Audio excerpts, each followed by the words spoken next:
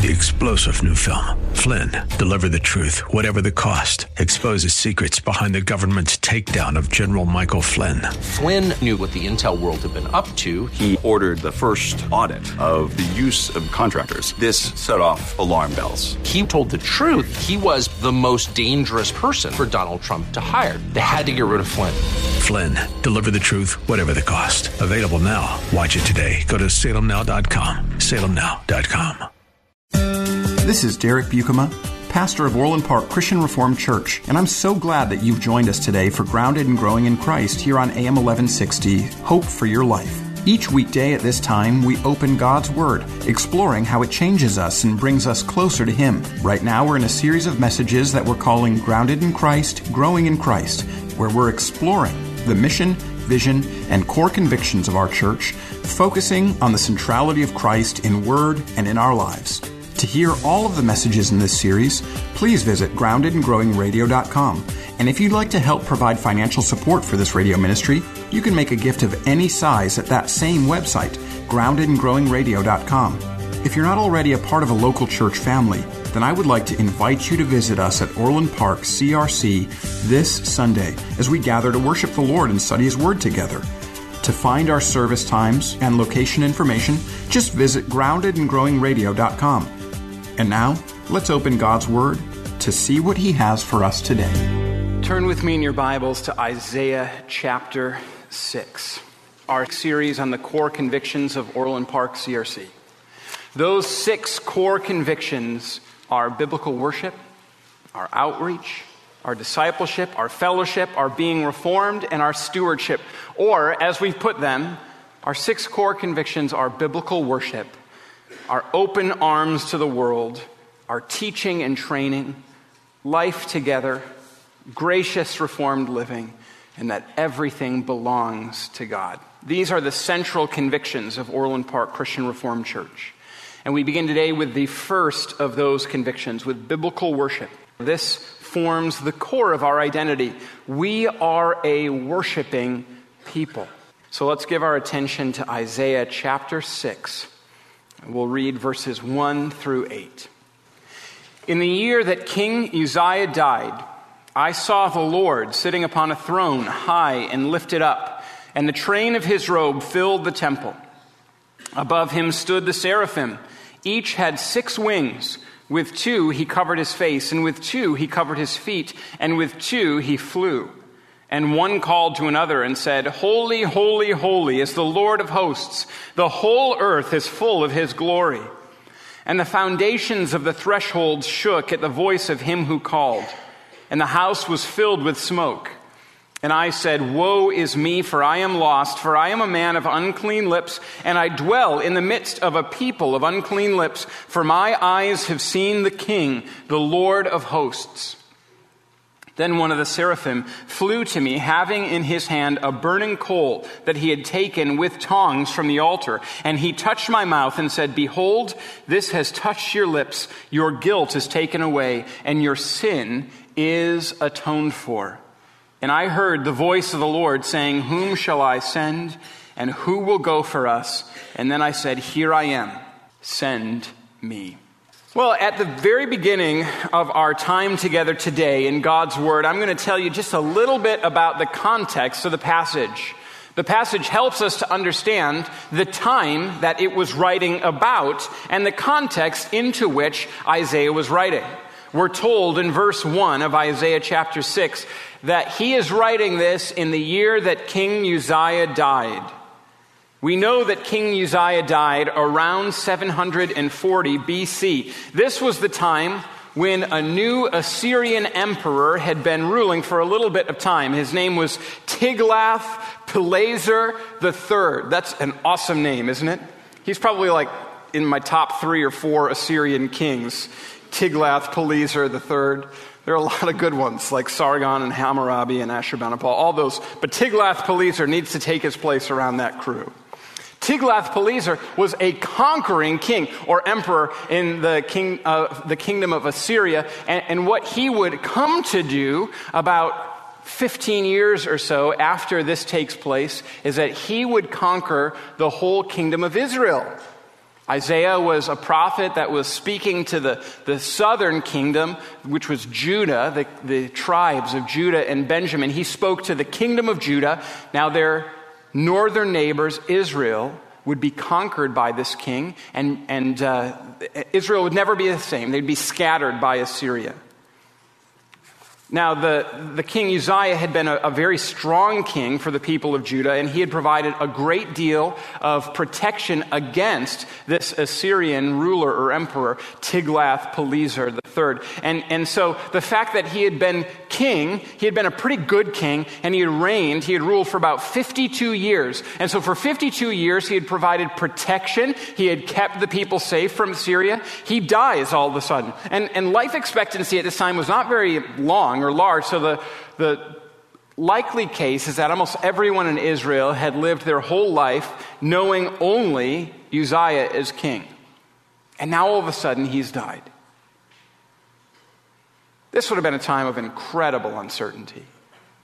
The king that had ruled with a strong hand for 52 years is all of a sudden dead.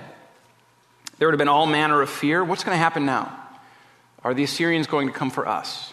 Are we going to lose our country? Who's going to take the place of Uzziah? Will he be as strong a king?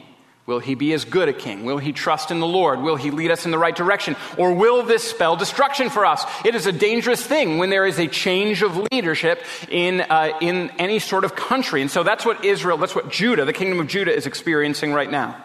A time of great uncertainty. And it's at this time that Isaiah is brought into the throne room of God.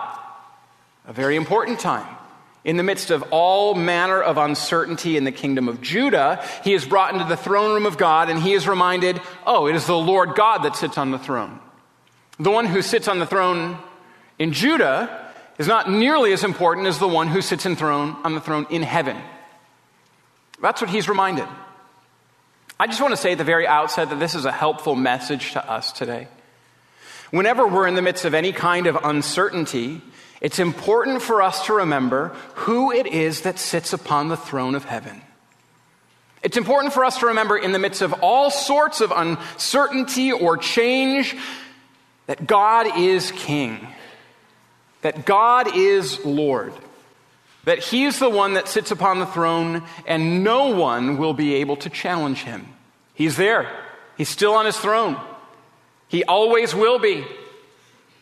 This is what the Lord showed to Isaiah, and this is what leads us to the meat of our sermon. This interaction between the Lord God seated upon His throne and the prophet Isaiah, who experiences what it is like to be in the presence of the Lord God. And their interaction has 4 different movements, and these are them. First, we see God's holiness. Second, we see that God's holiness leads to Isaiah's confession, his confession of sin.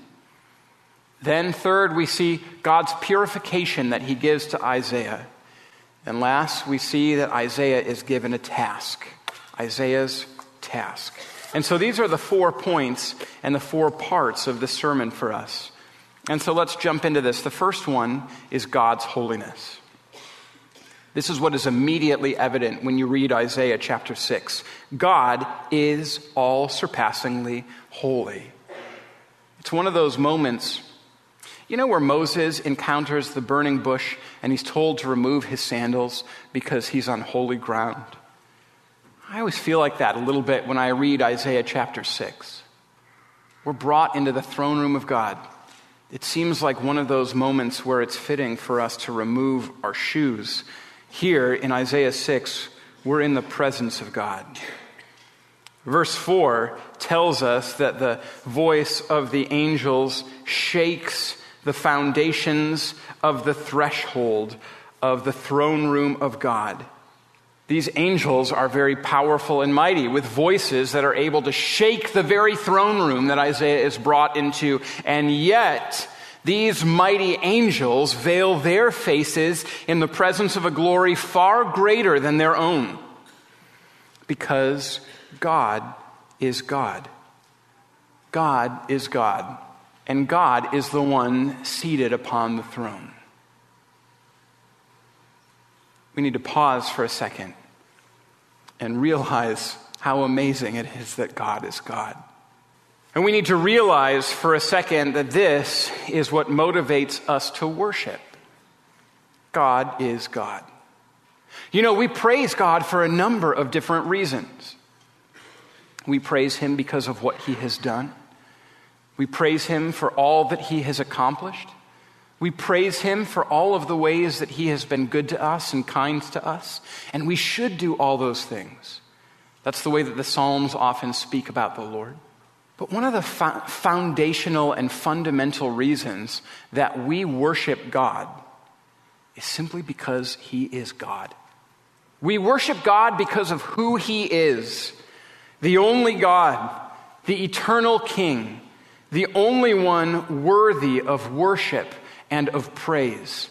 We worship God for being God.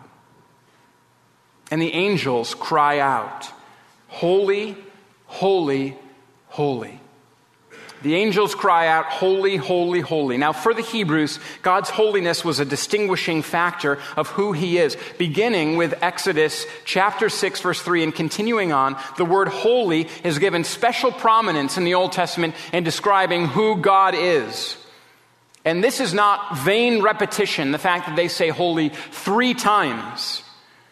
Things would be repeated twice for emphasis in Hebrew culture. We see Jesus doing this in his own ministry. Sometimes when he would have an important point, he would start by saying, "Truly, truly, I say to you." And when you see Jesus saying something truly, truly, that means this is important. He's stressing the importance of this. He's stressing it twice. "Truly, truly, I say to you." Jesus says this at the beginning of many discourses. The doubling of the word increases the emphasis. It makes the statement emphatic. And sometimes the Psalms use this as well. Psalm 130 expresses the longing that the Psalm has for the Lord. In verses 5 and 6 of the Psalm, we're told, "I wait for the Lord. My soul waits, and in his word I put my hope. My soul waits for the Lord more than watchmen wait for the morning." More than watchmen wait for the morning. Do you see the repetition there in Psalm 130? And do you hear the depth of the plea of the psalmist in Psalm 130? My soul waits for the Lord more than watchmen wait for the morning. More than watchmen wait for the morning. This doubling of the phrase increases the emotion that's imbuing the psalm here, and it increases the emphasis that the psalmist is giving about how his soul waits and longs for the Lord. And here, in the throne room of the Lord, in the presence of the King, the God of the whole universe, the angels don't just say holy. They don't just say that he is holy, holy for emphasis. They repeat it 3 times. Holy, holy, holy. This is unique in the scriptures. This 3-fold repetition. It stresses to us that the holiness that God possesses is a holiness like no other. This is a holiness that is beyond us. This is a holiness that is different from our own holiness. Today's message in our Grounded in Christ, Growing in Christ series will continue in just a moment. We wanted to let you know that you can download a copy of the ebook, Answering 7 Hard Questions That Christians Ask, absolutely free when you visit groundedandgrowingradio.com. While you're there, you can also listen to past messages of this radio program. This radio ministry is supported by gifts from listeners like you. To support this ministry, you can give a gift of any amount when you visit groundedandgrowingradio.com and click on the Give a Gift button. We appreciate your support as we share this work with listeners across Chicagoland. Now we continue with today's message from Pastor Derek on AM 1160, Hope for Your Life. A.W. Tozer, in his book, The Knowledge of the Holy, says that the natural man is blind to how holy God is. He said he may fear God's power and admire his wisdom, but his holiness he cannot even imagine. Tozer is right. You see, it's who God is that motivates us and moves us to worship. When we recognize just how great our God is, the natural response for us should be to want to worship him. It's the only fitting response. When you truly, truly encounter God, you are going to be a person who worships. That is the only fitting response to encountering God. Oh my word, Lord, you are so great. You are beyond what I can fathom. I worship you, God. God is astounding. Do you know that our minds are never, ever, ever going to be able to comprehend how great God is? Do you know that our minds are never going to be able to comprehend how holy, how righteous, how pure God is? Do you realize that if we were to start right now and never stop to the end of our lives describing how awesome our God is, we wouldn't even get to the very beginning of describing how amazing he is? God is all surpassingly great, and therefore God is worthy of worship. And therefore, worship is fundamental and foundational for Christians and fundamental and foundational for the church. We are a place which has been told, which has experienced the revelation of the Lord, letting us know that God is astounding beyond description. So we must be a worshiping people. We must be a worshiping church. It's the basis of who we are. It's the core of our identity. A worshiping people. Because God is great. And then do you notice the way that Isaiah responds when he finds himself in the presence of the Lord? This is the second point, Isaiah's confession here. The holiness of God changes Isaiah. Do you see what his response is? He knows the command that's given to the people of God in Leviticus chapter 20, verse 26. Be holy as I am holy, God says. Isaiah realizes in this moment that he is not holy. That he is not holy as God is holy. And we know that he realizes that because what he says, he cries out, "Woe is me, for I am a man of unclean lips, and I dwell among a people of unclean lips, and my eyes have seen the King, the Lord Almighty." Standing in his presence, standing in the presence of the Lord God, Isaiah truly understands, for the first time in his life, comes to a truer understanding of how deep his sin and wickedness is. And he can't stand it. And he confesses his wickedness. And he realizes the wickedness of the people that he dwells among. And he confesses that to the Lord. Lord, you're holy. You're holy, holy, holy. And I realize that I'm called to be holy like that. And I realize that I am not that. And that I cannot be that. And so I confess that to you is what Isaiah does. I have unclean lips. All of the people I dwell with, all of us have unclean lips. How can I stand before you, Lord? When you are in the presence of God, when you encounter God, you realize, and I realize, we realize that we are not holy as God is holy. And so a confession of sin naturally follows. This is a part of worship. This is why we confess our sins in our worship services, because when we come into worship, we hear God speak, and we recognize, I'm in the presence of the Lord God. I'm not as holy as the Lord is. Lord, I'm like Isaiah. I am a person of unclean lips. All of us here, we are all people of unclean lips. We are not you, and we are not holy like you are holy. Confessing sin within a worship service reminds us in a public way that we are not God, that God alone is God. And when we come into God's presence, we see that and we know that. And so we acknowledge together, Lord, you are God, we are not. We are people of unclean lips. We are sinners. But you also notice what happens in the throne room of God, that Isaiah realizes and recognizes that he is a sinner. But do you notice that God doesn't leave him wallowing in that? It's a true statement, but if that's where Isaiah stopped, this would be an extremely depressing passage. Isaiah comes into the presence of God. I realize my sin, Isaiah says. End of passage. That would be very discouraging. If we were left only with the sin and not with the purification, this would be a terribly, terribly discouraging passage. But take a look at verse 6. Then one of the seraphim flew to me, having in his hand a burning coal that he had taken with tongs from the altar, and he touched my mouth and said, "Behold, this has touched your lips. Your guilt is taken away, and your sin atoned for." What's God's response to Isaiah when Isaiah confesses his sin? Does God come like a warrior and destroy him? No, God immediately provides purification. A burning ember, a coal, is taken from the altar in the throne room, and Isaiah's lips are touched with it, and he is assured in that moment that his sin and his guilt have been taken away. Do you see how gracious God is? Do you see that this is just pure grace? This is some demerited favor that's coming to Isaiah from the Lord God. Isaiah comes and stands in the presence of God, recognizes his sin and confesses it. I'm a man of unclean lips. I dwell among a people of unclean lips. And you see the way that the Lord responds? It's so instructive. It's not to say, oh no, Isaiah, that's too much. You stop it. You're not so bad. No. The Lord does not wink at sin, but he provides purification for sin. And so without diminishing any of the sin, the Lord has an angel go to the altar and take this coal and purify Isaiah with it. He touches his lips. I imagine this would be painful. But in that he says, listen, your sins are purified, your guilt is taken away. You're clean, you're righteous, you're holy. You've been forgiven, Isaiah.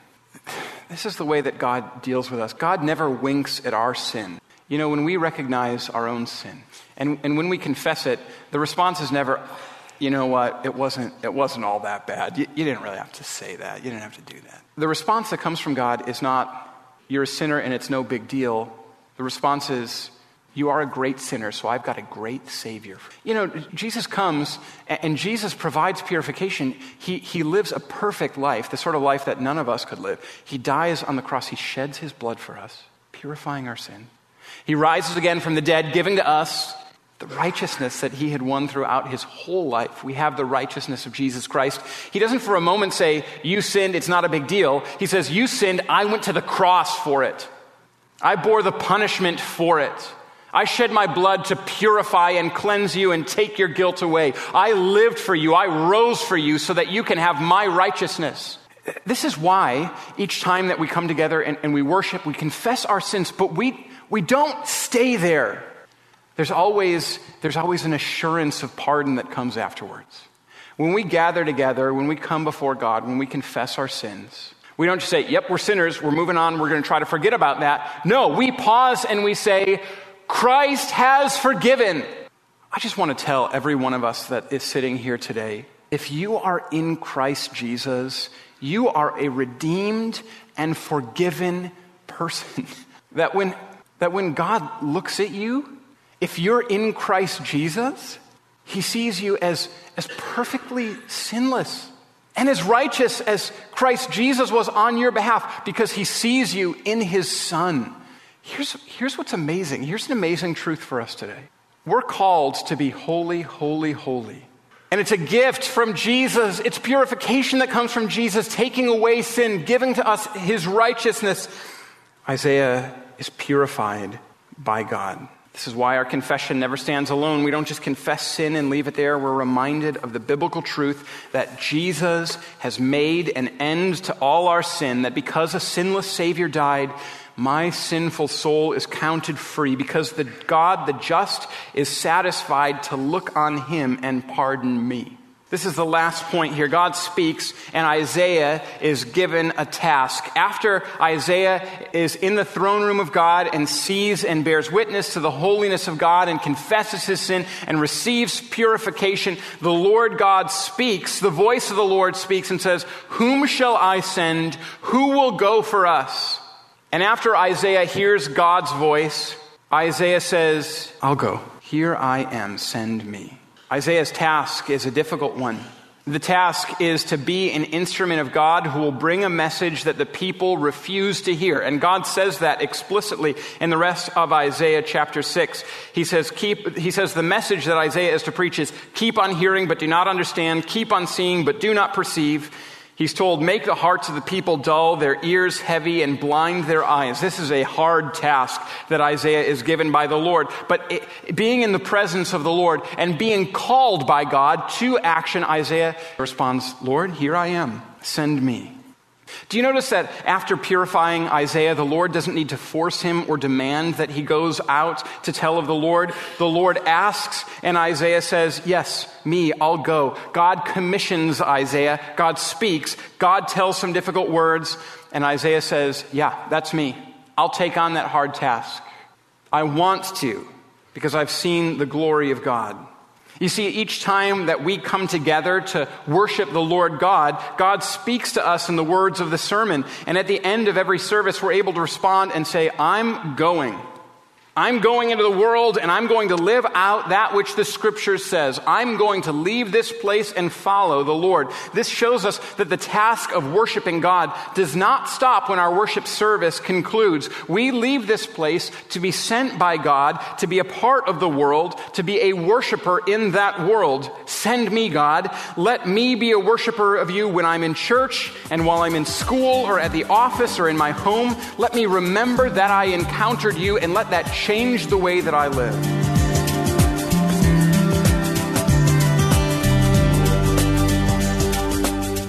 You've been listening to today's message from Pastor Derek Bucum in our series Grounded in Christ, Growing in Christ, where we explore the core mission, vision, and convictions of our church, focusing on the centrality of Christ in Word and in our lives.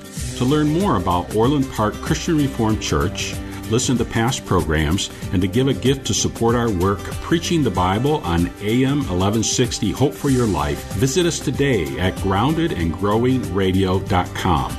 And while you're there, please sign up to download your free copy of the ebook, Answering 7 Hard Questions That Christians Ask. Again, that's groundedandgrowingradio.com. This is Pastor Derek Bucuma, and on behalf of Orland Park Christian Reformed Church, we want to thank you for your support and partnership in proclaiming the gospel here on AM 1160, Hope for Your Life. If you're looking for a local church to call home, Orland Park Christian Reformed Church welcomes you to worship with us this Sunday.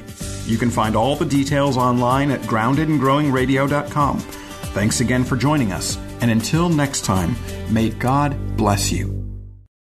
3-star General Michael J. Flynn, head of the Pentagon Intelligence Agency, knew all the government's dirty secrets. He was one of the most respected generals in the military. Flynn knew what the intel world had been up to. He understood its funding. He ordered the first audit of the use of contractors. This set off alarm bells.